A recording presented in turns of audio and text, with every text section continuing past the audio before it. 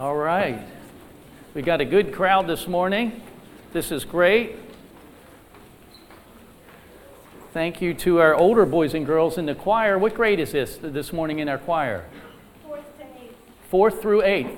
All right, and thank you to our 8th grade lectors, our 8th grade young men of God, men of virtue, trying to get to heaven. So one day when you grow up or get a little older, maybe you'll be able to join the choir. Maybe you can be a reader or a lector and read God's Word.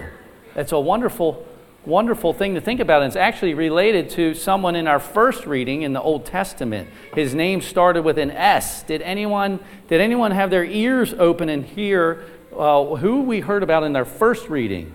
Samuel, yes. Do we have any Samuels here? I know one of our altar servers, we have a Samuel. Where's Samuel? Raise your hand. Samuel, thank you for altar serving. Also, when you're older, boys and girls, maybe you could be an altar server like Samuel here or some of the others. It's wonderful to be able to serve God. We don't call this the temple. We call it the church, right? It's like the new temple. Jesus is the new temple too. But Samuel was young. He was probably, the scholars think, about 12 years old. I actually just learned this week. He was around 12 years old. So how old are most of you? About 6, 7, 8? Okay, so pretty soon you'll be able to serve God like young Samuel. But even today you can serve God. How? How do we serve God? Number one, you're right here, right? With your families, with your moms and dads, and your grandparents, some of you, and friends and classmates. You're serving God. How do we serve God? Yes. Wow, wonderful. By loving Him. How else do we serve God? By loving your neighbor. Very good. How else do we serve God? By praying to God. Anybody else? How else? That is wonderful. Yeah, you had something? We love God by loving others, by praying. Yes?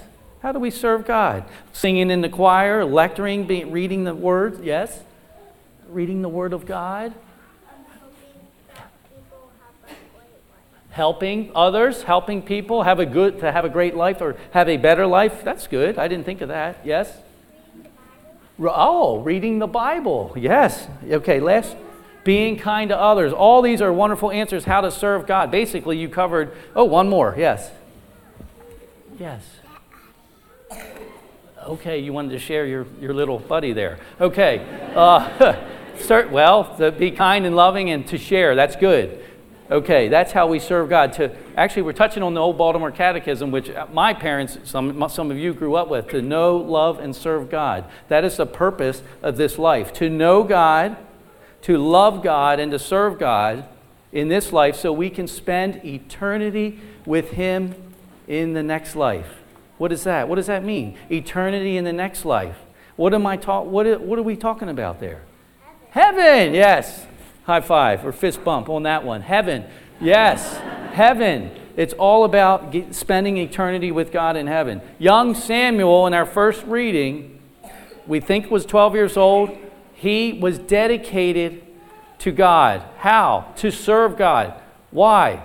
His mother, some of us know the story, her name was Hannah. She couldn't have any children. She couldn't have any kids. She wanted a baby so bad. She wanted a child. And she prayed. Hannah prayed to God. And guess what? Did God answer her prayer? She prayed so fervently, meaning so from her heart. She desperately desired to have a child. And did God hear her prayer? He sure did. God gave Hannah the baby boy. Hannah and her husband had baby Samuel.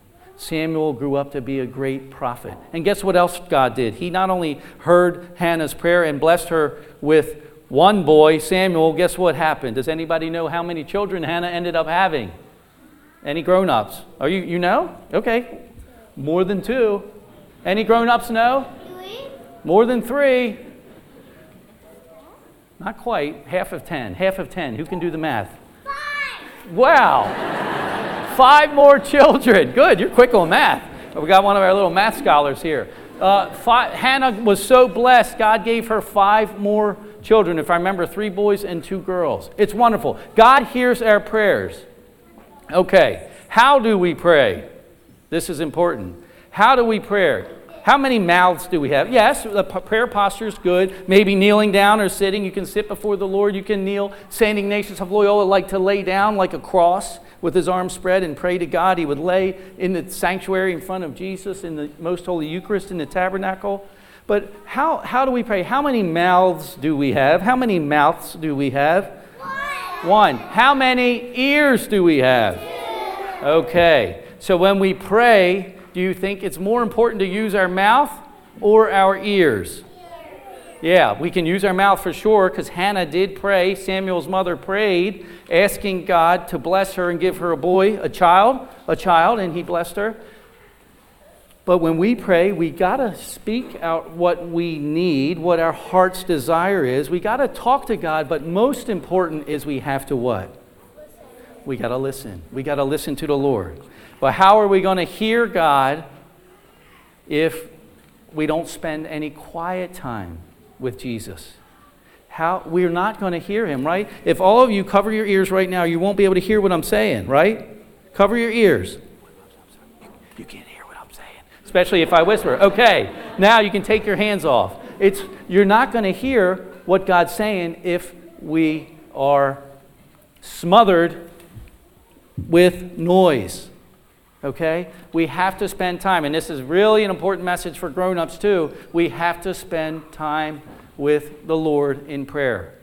We can come to our church at St. John's. We can use our adoration chapel out here in the gathering space. You turn right, you go into our chapel. We have the Blessed Sacrament exposed, meaning revealed for all of us to pray, Thursdays, Fridays, and Saturday mornings. We can spend some quiet time at home, in your room, at your bedside, before you go to bed at night. Some of you already do say your bedtime prayers, or climb in your bed and say your prayers. Fall asleep talking to Jesus, okay? Fall asleep listening to Jesus. Fall asleep talking to the Blessed Virgin Mary. Mary is our mother in heaven, okay? Hannah's in heaven, right? Samuel's mother. Mary is the spiritual mother of all of us. We stay close to Mary. She will teach us how to pray. Ask Mary to help you pray. Blessed Mother Mary, teach me to pray. Help me to pray. Take away all the noise. Help me to focus in my prayer. Help me to focus at Mass. Help me to hear your word when our lectors are reading God's word. And what was the response by Samuel? This might be, maybe one of the older kids might have to answer this. What the Lord called him? Samuel, Samuel, Samuel, 3 times. He goes to the priest, Eli, yes, you called me. I didn't call you, go back to bed. It happened 3 times. And then what did Eli the priest tell Samuel to say if he hears his name called again? Did anyone catch it? You got to really be listening closely. Speak, Lord, any of the grown-ups? Or, okay, right here. Speak, for your servant is listening. That's what Samuel said to God when he heard his name called. Speak, your servant is listening. What do you want me to do, Lord? What do you want me to do with my life? Actually, that's an important message, even for little kids. What do you want me to do? Do you want me to be married one day when you grow up? Do you want me to be a priest like Samuel? Or like Father Eric or Father Jeremy, do you want me to be a holy religious sister or nun and enter the convent? Most of us will be called to be moms and dads one day. But when you're older and you're going to pray, you ask the Lord, speak, Lord, your servant is listening. Does this make sense? Amen. We got to listen to the Lord to hear his voice. We got to spend time in quiet time in prayer so we can hear the Lord. You got it? You get it? You going to forget it? Okay, good. Okay. All right. God bless you. May Almighty God bless you and keep you always in his love, the Father and the Son and the Holy Spirit. Amen. Okay, you can go back to your seats. Thank you, boys and girls. Good to have you. Now I'm going to share a few words about the gospel to our grown-ups. Today we have the gospel in John, St. John the Evangelist. I don't want to leave St. John out. This passage from John is the aftermath of the baptism of Jesus in the Jordan, which we just had this past Monday. The very first words of Jesus in John's Gospels are the words which we heard him say today to Andrew and the other disciple What are you looking for? So this is an important question for all of us grown-ups and the older kids, teenagers. What are you looking for? What do you want? We were just talking in the sacristy at the altar service. Is it mega millions? Do we want to win the mega millions? Do we want to be rich and famous? Okay, that money isn't bad, but St. Paul says the love of money, greed, the love of money is bad. Is the root of all evil, St. Paul says. It's deep, deep concepts there. What do you want? What are you looking for? That same question can apply to all of us. We could fill our lives, and we do, with so much. Parents and grandparents, adults. We fill it with so much noise. We need to spend time with the Lord. Seek Him. He will give you the peace that surpasses all of our minds, all of understanding in this earth, in this life. Jesus is the source of our peace. He's the source of our everything. He gives us life. He says in John chapter 15, without me or apart from me, you can do nothing. So let us be inspired today to listen, spend time with the Lord, to listen to the Lord, go deep, find out what you really are seeking in this life. If it's not Jesus, it's something else or someone else. Let's think about that today. What are you looking for? Come and see. Jesus is inviting all of us to come and see, to come and spend time with Him. Amen, and may God bless you and keep you. Amen.